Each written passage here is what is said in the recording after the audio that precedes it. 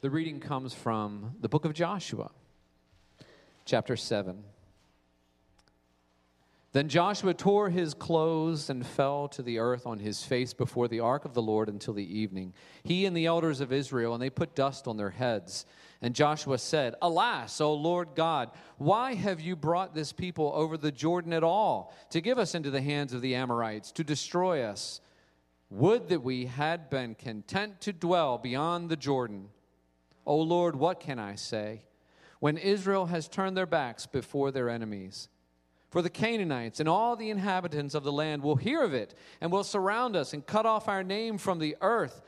And what will you do for your great name?" The Lord said to Joshua, "Get up. Why have you fallen on your face? Israel has sinned. They have transgressed my covenant that I commanded them. They have taken some of the devoted things. They have stolen and lied and put them among their own belongings. Therefore, the people of Israel cannot stand before their enemies. They turn their backs before their enemies because they have become devoted for destruction. I will be with you no more unless you destroy the devoted things from among you. Get up, consecrate the people, and say, 'Consecrate yourselves for tomorrow, for thus says the Lord, God of Israel, there are devoted things in your midst, O Israel. You cannot stand before your enemies until you take away the devoted things from among you. In the morning, therefore, you shall be brought near by your tribes, and the tribe that the Lord takes by lot shall come near by clans, and the clan that the Lord takes shall come near by households. And the household that the Lord takes shall come near man by man, and he who is taken with the devoted things shall be burned with fire, he and all that he has, because he has transgressed the covenant of the Lord, and because he has done an outrageous thing in Israel." This is God's word. Amen. Thank you, Pastor Andy. Good morning. It is good to be here this morning. I made a comment about dancing, and then later I realized that that could be misunderstood. The Bible says, "Come before the Lord with dancing." And so it is okay to dance before the Lord because that's different from a vertical fulfillment of a horizontal desire. That's a different kind of dancing. Okay, good. Everybody gets that. All right. But yeah, we're in Joshua 7. We're going through the lost potential of prayer as a series out of the prayers of Joshua. And in each of these instances, we want to see how we can miss it. And so today, it is called Time to Not Pray. Now, before all my English majors get on me, even my daughter wrote me and said, "Who split the infinitive?" And I said, "I did." Now, I did it on purpose. It should say time not to pray. But what that does is makes you think that there's a certain time of day you should pray, a certain time of day you shouldn't. What I want you to get, so I wrote her back actually today, and I said, should I said time to pray not? And she finally said, "No, it's time not to pray." And I went, "I know, I was just kidding." So she, oh, okay. But there is a time in the Bible where there's a time to act after prayer. Now, I don't want to say not to pray because you ought to pray. But there is a time in the Bible where we ought to act after prayer. And this is one of those instances that we come to. This week, I get daily devotional from Chuck Lawless, and you can get it too. Just look up Chuck Lawless and .com, and you can get them, and they're very good. And one day this week, he gave two instances that are found in the Bible that just fit right in. One was when Joseph was in Egypt and he had saved the world by putting aside grain for 7 years. And Jacob and the leftover brothers had heard about it. And in Genesis 42:1, Jacob looks at his sons and says, when Jacob learned that there was grain for sale in Egypt, he said to his sons, "Why do you look at one another?" In other words, why are you standing there looking at each other? Go to Egypt, get some grain. It's like, did you need me to say that twice? Go. And they were just kind of frozen.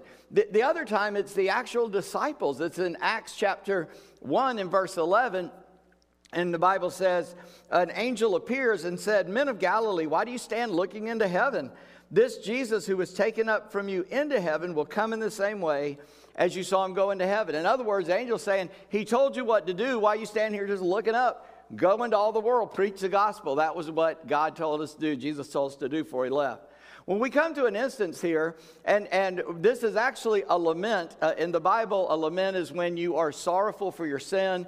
You're lamenting before God, but it can also be you're lamenting because things aren't going well. And in all of our lives, things have been kind of messed up outside of our control for about a year now with the diseases and all that. And we might be looking out there on the landscape and still lamenting before God.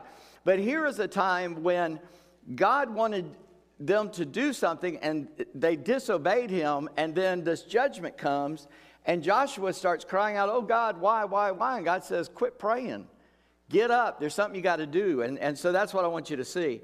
So today I want you to make sure you remember there is a time to pray and there's a time to act. Sometimes we pray about it and expect God just to do some miraculous thing. You know, Jesus said if you had enough faith, you could say this mountain, move, and it would be cast into the sea. Y'all remember that text? Okay, that wasn't a rhetorical question. All right. Well, sometimes God hands you a shovel. You go, what's this? He goes, start digging. You want it moved? Move it. I'll give you strength to move it. And we forget that part of answered prayer, that sometimes God gives us the strength to do what we're asking him to do. God won't do the supernatural when the natural will work. That's why we miss God so much. Because we got so much natural in our society, in our country. We've made such advances in so many things. We don't have to ask God so much for his help. And we forget that we are totally dependent on God, no matter what outside resources we have.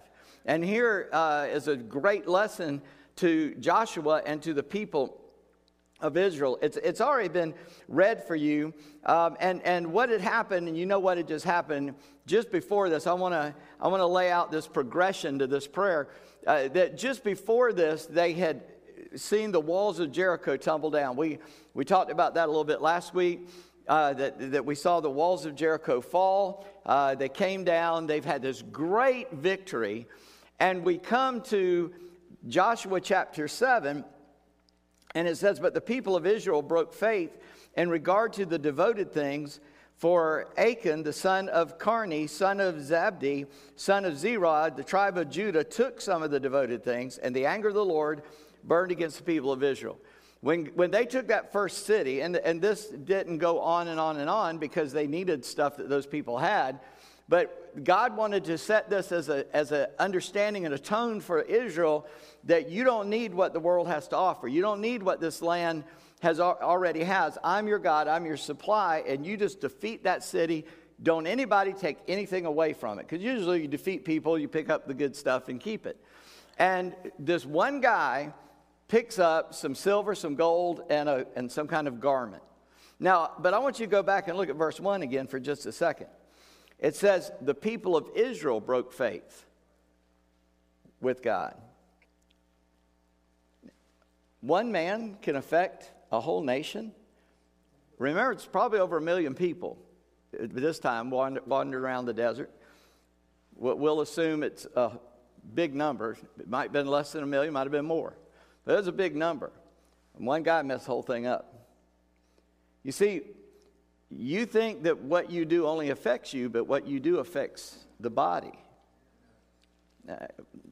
There's that funny illustration of a little toe. Little toe, you may never even think about it, unless you're a woman getting, pedicures and stuff. But just keep them covered. That's the easiest way to do it. But just kidding. But you just get up in the middle of the night and stump it, and all of a sudden the little toe becomes the focus of your entire body's attention. Right? That becomes the most important part, the hurt part. Well, so any little part of the body affects the whole body if there's something wrong. And there's something wrong here. And this one man decides, man, I'm going to keep that chunk of gold because that'll pay for a lot in the days to come. And God saw it, and it says the anger of the Lord burned against the people of Israel because of that one guy.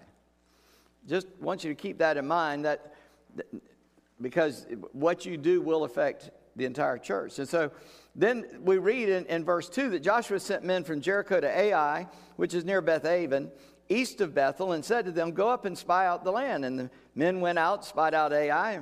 They returned to Joshua, and they said, You do not have to do not have all the people go up, but let there be about 2,000 or 3,000 men go up and attack Ai. Don't make the whole people toil up there, for they are few. Now, God had never told them to do that. He told everybody to go every time. And these men go, and they look it over, and they go, Jericho was so easy. They forgot the supernatural work of God there. It's only, there's just send 2,000, maybe 3,000 guys. It'll be fine. And so Joshua said, okay, cool. He trusted his spies. They send up 3,000 men against this small place called Ai. And what happens? It says 3,000 men went up there from among the people, and they fled before the men of Ai. Now here's the part that really kills me. And the men of Ai killed about 36 of the men and chased them before the gate as far as Shebarim, and struck them down in the descent, and the hearts of the people melted and became as water. Now, there's a part of that, I don't know if you caught it. I thought of it. It would be real nice if you could go to war and never lose anybody. But that's not possible. And so, one of the burdens of leadership in the military or as a president of the United States or any leader is counting the personal cost of what's going to happen by your orders, by your command. And so there are men that volunteer and they go and they stand on the front line between us and danger. They know that risk that they're taking. And we applaud them that they put their very lives on the line for the rest of us. And they know that it's possible that they could at some point die in warfare. This was 0.01% of the people that went up. This is 1%. 0.01. It's a very small number, yet the other 2,900, and you do the rest of the math, was it 63, run in fear because 37 died. 36 or 7 died. I just wonder about that. What happened? What was so dramatic about such a few number? You would think in a attack, well, we're going to lose a couple or a few or that many, but it scared them to death. I guess nobody died at Jericho, so they thought they're just going to walk in and kill everybody, and nothing was going to happen. Maybe they needed to learn that lesson. I'm not sure exactly, but sometimes a small defeat can make you a quitter rather than a crusader. See what I'm saying? When you go to fight the devil, expect it's going to get bloody. I wouldn't crawl into the ring with a prize fighter because I know what's going to happen. I'm going to lose big time. But that's talking about the physical world, and yet we call people to fight spiritually against the greatest enemy that we have, Satan. And sometimes people aren't prepared to go fight him. My son was on a mission trip in Africa, and they had seen a lot of really things that we don't see a lot here. And they'd seen demons cast out of people, and some other miraculous things happen. And the missionary was driving by, and he says, that's the most intense Muslim section of this city. And he said, can we go there? And he said, y'all aren't ready to go in there. Now, he said it, he's Filipino, so I don't think he said y'all, but he said, you're not ready. And what he meant was, you're not spiritually ready to go in that dark of a place because you will be overcome. You will be overwhelmed. It is important for us to stay close to Christ, to stay close to the Lord. And so, God is at work here, and they'd had this miraculous victory. Now they've had this humiliating defeat, and it shook their faith. Pastor Andy began reading there for us in verse 5. And the men of Ai killed about 36 of the men and chased them before the gate as far as Shebarim and struck them at the descent. And the hearts of the people melted and became as water. And then Joshua tears his clothes and fell to the earth on his face before the ark of the Lord until evening, he and the elders of Israel, and they put dust on their heads. And Joshua said, alas, O Lord God, why have you brought this people over the Jordan at all, to give us into the hands of the Amorites to destroy us? Would that we had been content to dwell beyond the Jordan. Now, I'm going to give Joshua some credit here. It seems like it's something that we as an American people have forgotten, and that is, in catastrophe, the first thing we ought to do is pray. And we have forgotten that as a church as well. And I don't mean just Calvary, I mean the church in general. That when catastrophe strikes, that is a call to prayer. And it's probably a call to repentance. It's a call to seek God, at least hear from Him. What is it He's trying to tell you? What is it He's trying to do? But that comes down even to our personal life. Listen, you're a Christian, you got an enemy, he's going to come against you whether you do anything or not. He hates you, he wants to destroy you, and if you live at all for the Lord, the enemy, Satan, is going to come after you. But we forget that when we see that attack, the first thing we ought to do is pray. We learn we think they're little tricks or little formulas, and we pull out our puny little weapons to fight. But remember, we read it last week in Corinthians, says the weapons of our warfare are not carnal, but they are spiritual. And we forget that when we have these problems, we don't fight them with formulas and plans and ideas. We fight them by the Spirit of God, the Word of God, the power of God. And so I want to give Joshua credit that he did pray, and he ought to have prayed. He ought to find out from God, because obviously the man didn't know what was going on. He did not know what had happened. And so he is willing to repent and fall before God and say, God, what's going on? But in that we hear his lament. It's like, why did you even bring us over Jordan if we're going to lose? Now again, I don't get 0.01% scaring them so bad, but it might have been the first time that happened, and so they didn't know what to do. Joshua is this warrior, and he becomes a warrior. They do clear out the rest, pretty much all of it. And so they do become great fighters. But Joshua is now broken in prayer because it didn't go the way he thought. And that's the second thing I want you to see. The run-up is what we saw. They had victory. They got lazy. One guy sinned, and they didn't even know God was mad at them. And now they have a defeat.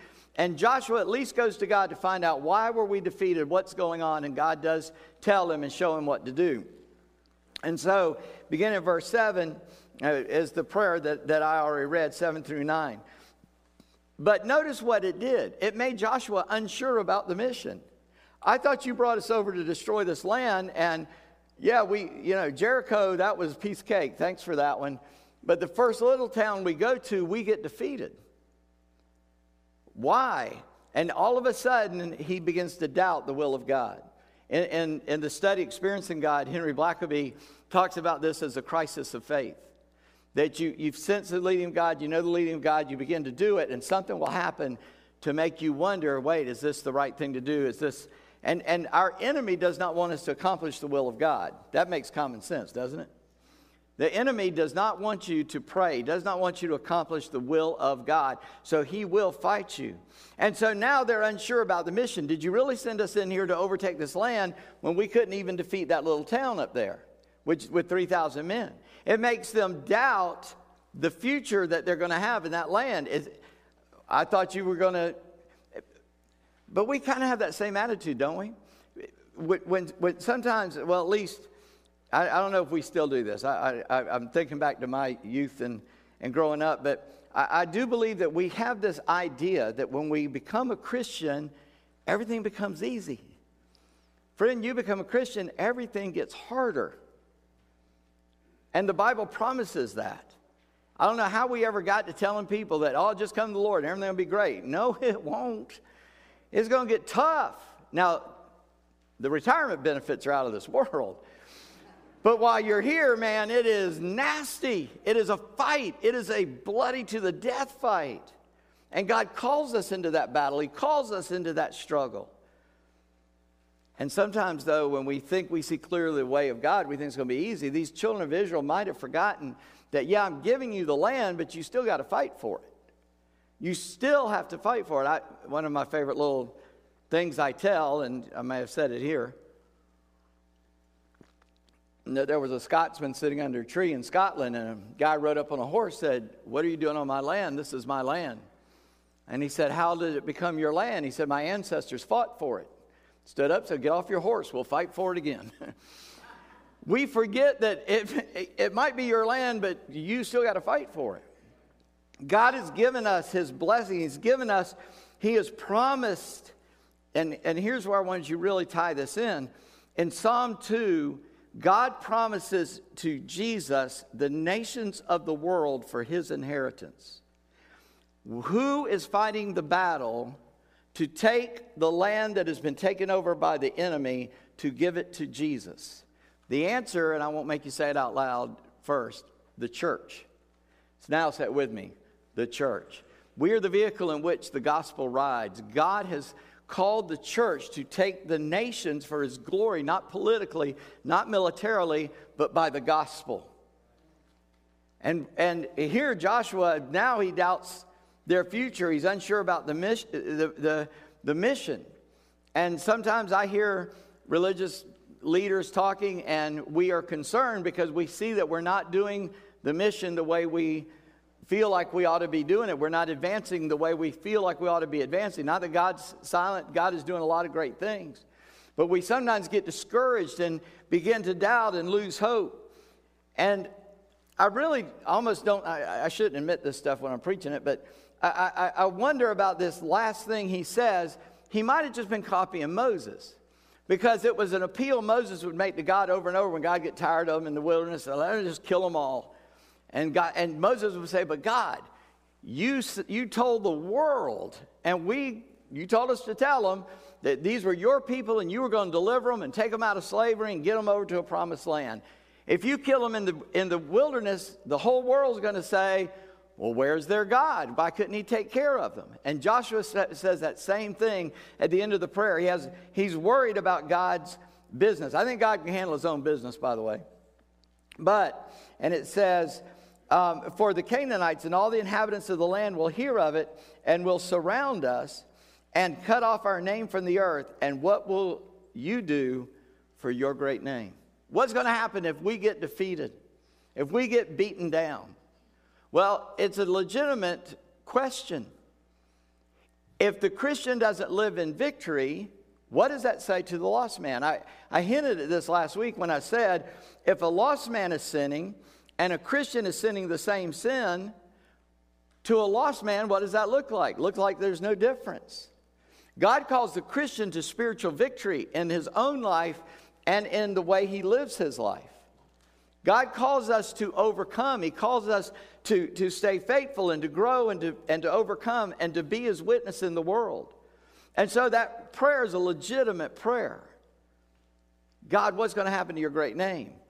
And God basically is going to say to Joshua, it's not me, it's you. Y'all are the ones messed up. I was doing it right. Y'all messed it up. And that'll always be God's answer to us. God never fails. God has never failed, and he's not going to start with me. But I fail God, but God is strong enough to overcome my failure.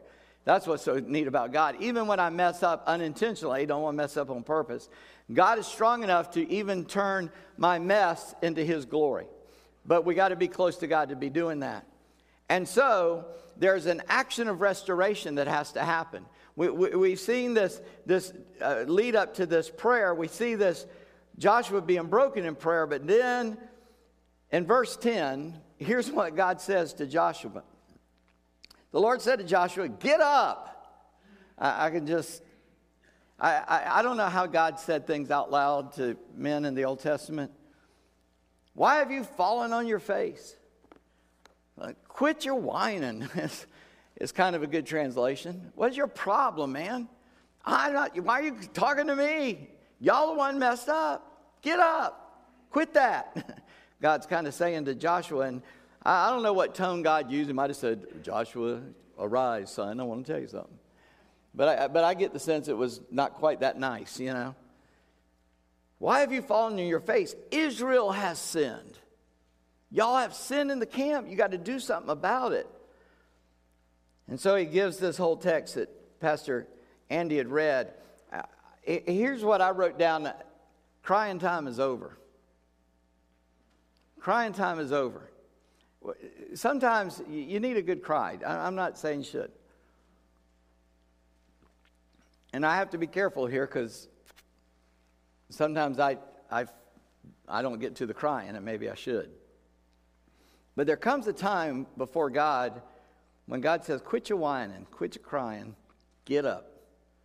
Get up and go. Now, those who don't ever stop to pray, they go in, and eventually they're in their own power because they forget to acknowledge God in all their ways, right?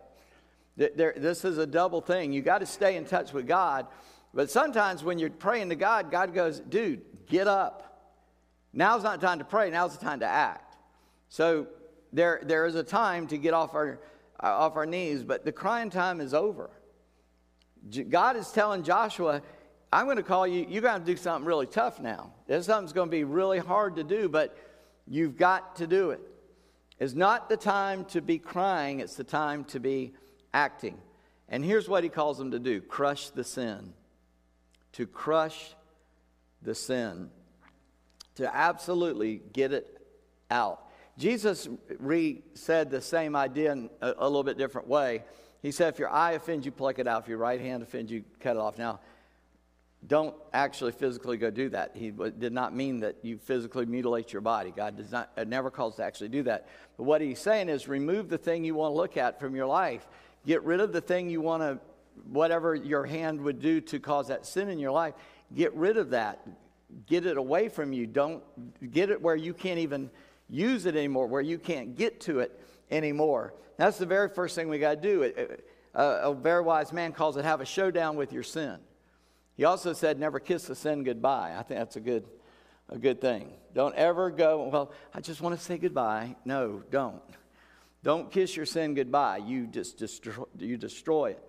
You cut the tail of the snake off. When a snake comes after you, y'all know that's how you deal with a snake that wants to attack you. You cut off his tail, right behind his ears. And it causes the attack to end.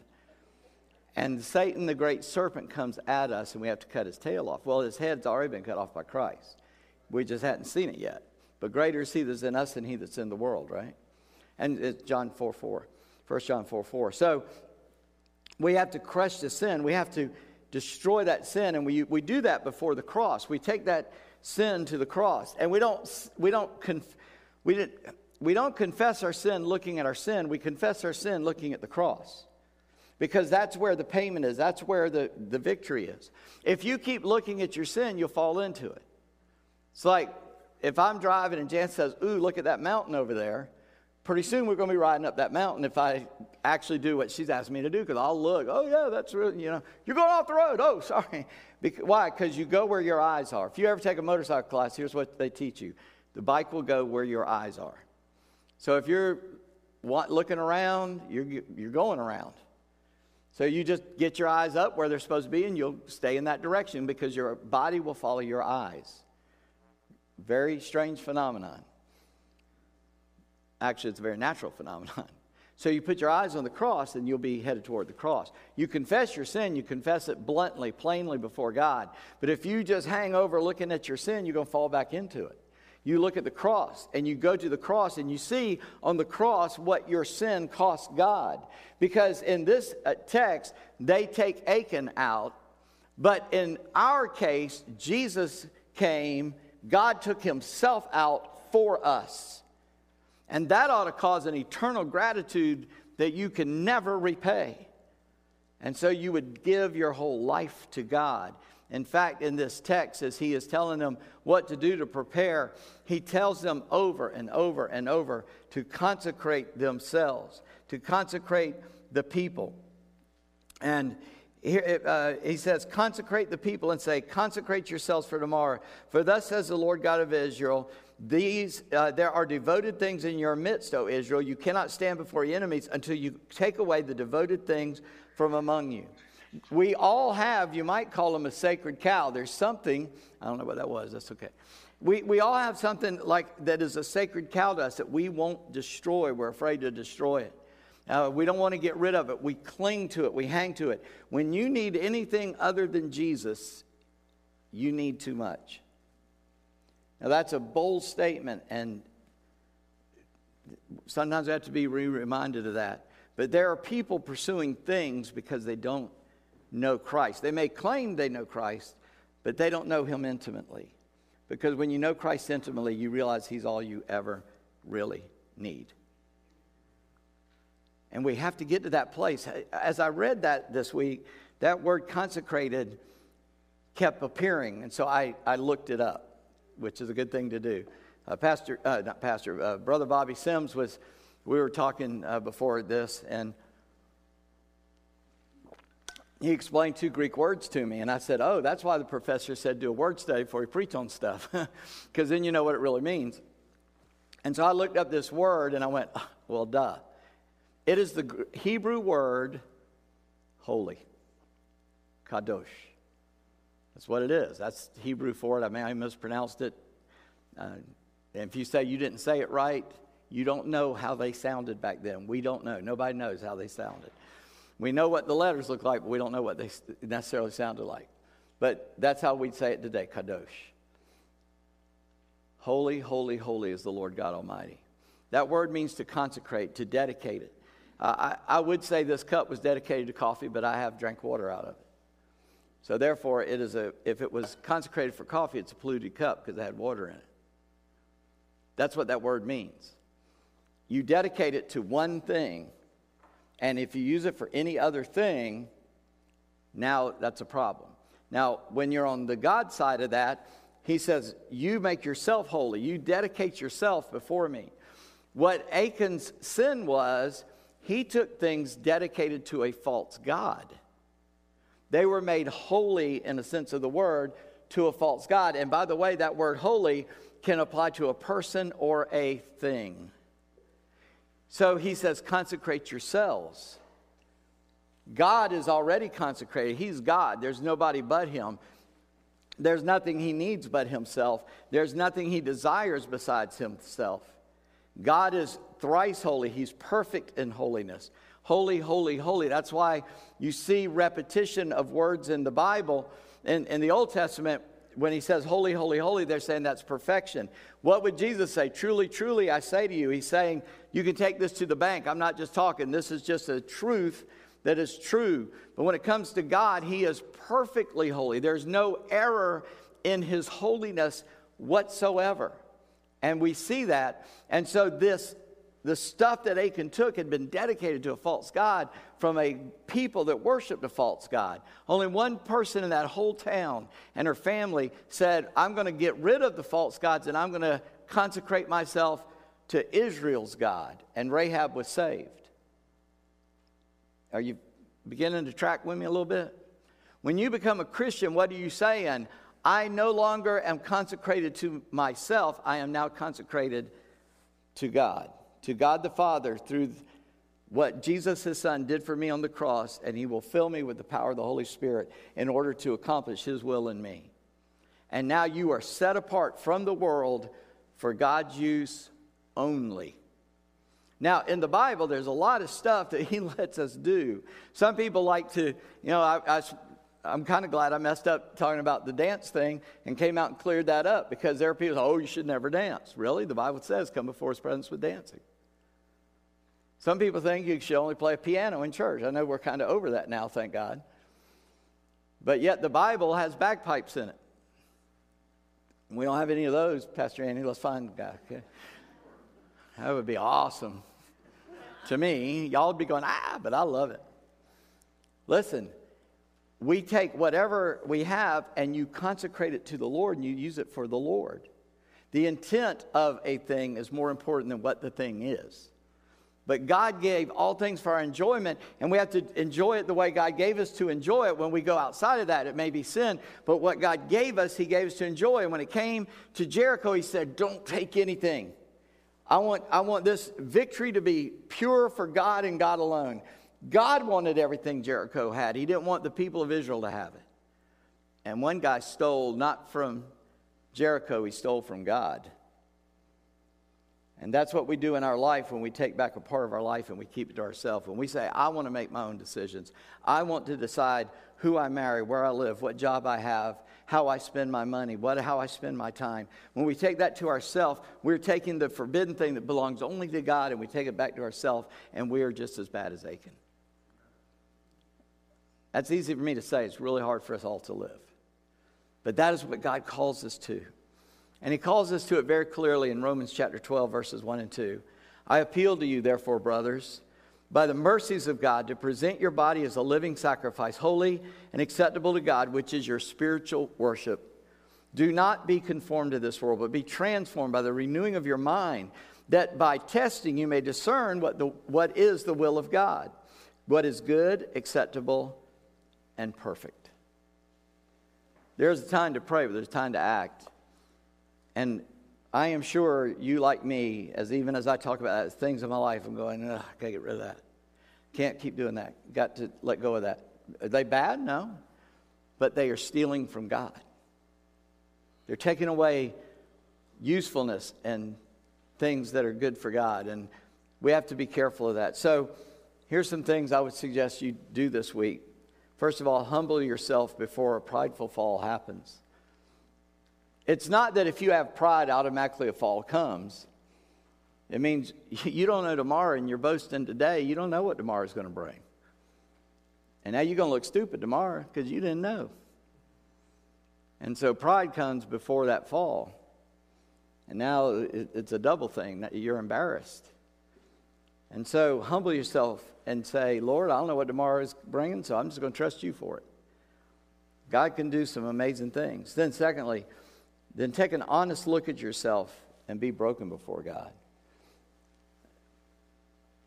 We didn't go deep into what Achan did, but I will say this. He didn't confess his sin until they got it down to nailing him.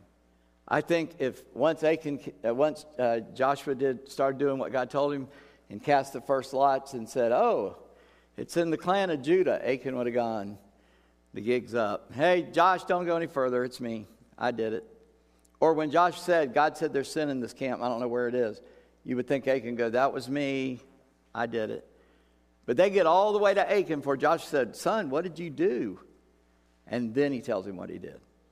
Don't make God do that to you. Confess before God now, because he already knows. I mean, God knew what had happened. He's acting behind the scenes, and Joshua doesn't see it. He already knew what had happened. So take an honest look at yourself. Be honest with yourself and be broken before God, like Joshua was broken before God, like Achan should have been broken before God. And then thirdly, pray and take action to fully restore your relationship to God. God is not a mean God wanting to destroy you. He took that on himself in Jesus. And here's what you got to understand this. We don't go to God, so many times we don't go to God with our sin because we don't want to tell him what we did. We think he's going to get us. He already knows what you did.